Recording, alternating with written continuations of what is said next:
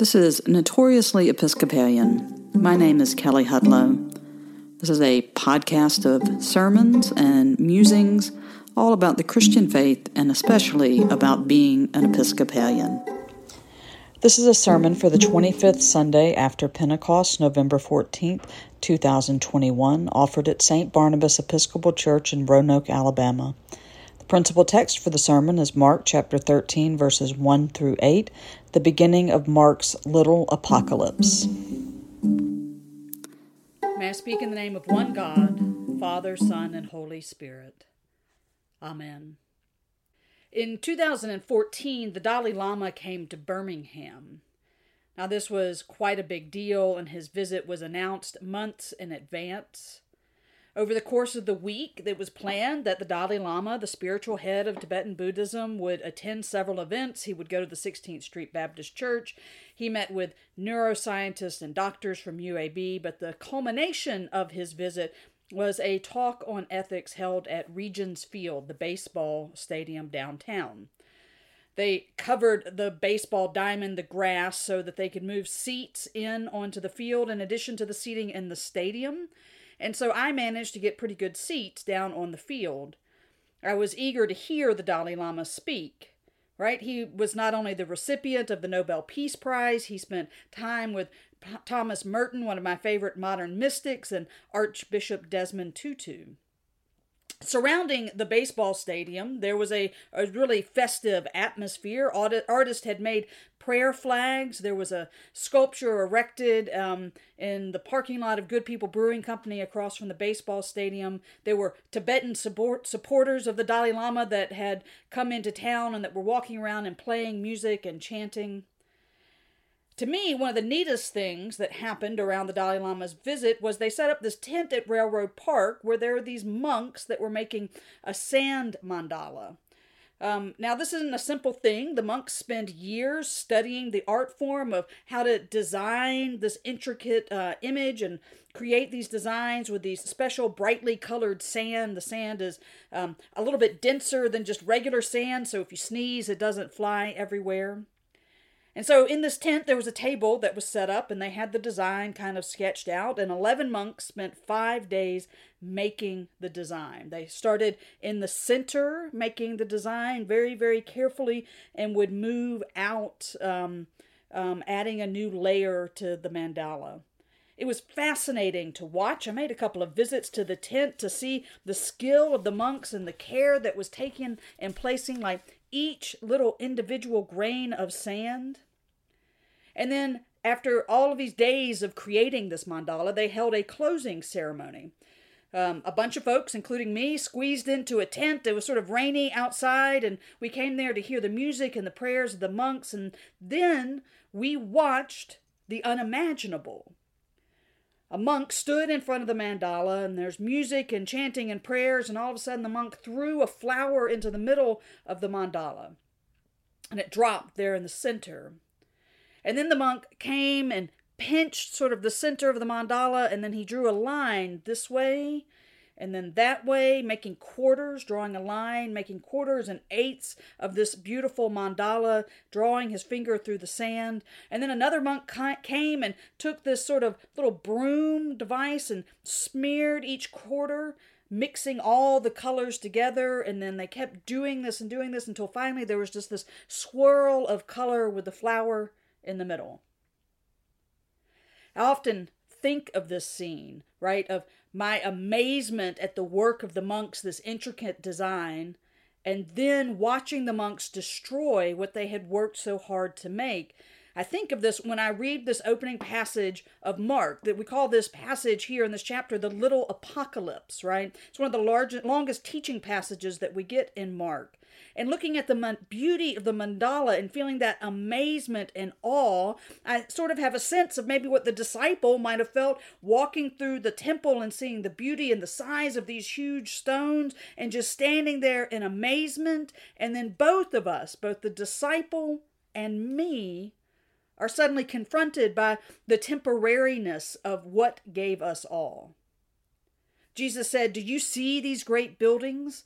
Not one stone will be left here upon another. All will be thrown down."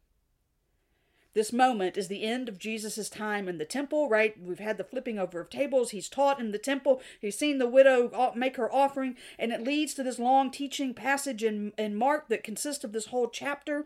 And so once they leave the temple, they go across to the Mount of Olives, and looking across the valley to the city of Jerusalem, he can see the temple, he can see the whole city, and the disciples in that moment want to know a sign for when this destruction is going to happen. They want something certain from Jesus to hold on to, given what uncertainty is about to come. Now, Jesus' answer is a tricky one, right? We should come to expect this from Jesus by now, that he's going to give us complicated answers. And he answers giving us these words that are very scary, but they are familiar parts of the human condition, right? That there's going to be wars and rumors of war, and nation rise against nation, and earthquakes and famines. And going beyond our excerpt, Jesus goes on to talk about how the disciples will be betrayed and persecuted, and how the moon will turn to blood. And it's just this scary, sort of horrible outlook. In 2021, right, as we have leaders that have been meeting to make a plan to try to hold off the devastating effects of climate change, as we maybe are now emerging from a global pandemic into a world that is economically, politically, and socially unstable and divided, Jesus' scary words hit close to home. We may be tempted to look and say, clearly, here are the signs that the end is coming, right? And like the disciples, we would like something certain to hold on to.